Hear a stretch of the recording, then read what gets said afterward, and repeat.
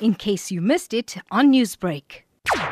The Pietermaritzburg High Court has sentenced the 38-year-old father to 2 life terms for the murder of his 2 children, his son, who is 3 years old, and his daughter, who is 8 years old. He is accused of killing, he pleaded guilty actually to the killing of both his children. This incident, Bongani, happened last month, just after the celebration of Women's Day happened on the 10th of August. The children were found, or the lifeless bodies of these two children, they were found hanging at their home. They were discovered by the mother. Well, the father says that after killing these children, he decided to also take his own life, but he couldn't. And he says that because he realized what he had done was unlawful and was wrong, he decided to hand himself over to the police, where he was arrested and he had pleaded guilty to the charges. Did the mother attend court today?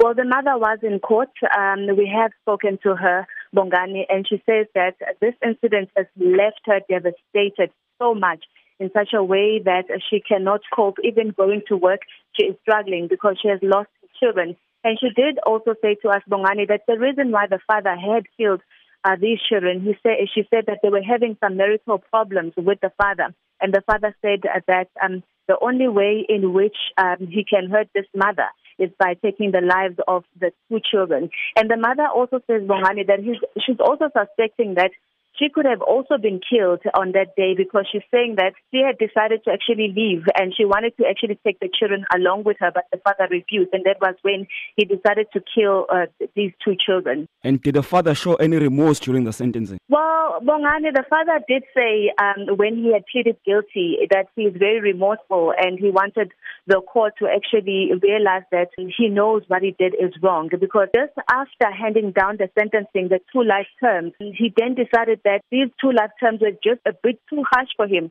and he decided that he wanted to appeal the sentencing. And obviously the judge had said that, you know what, for you to actually think that the 2 life terms that I have actually given you are a bit harsh on you, it basically shows that you have no remorse. And then the court then decided that it will not give him this appeal. And were any supporters or lobby groups in court?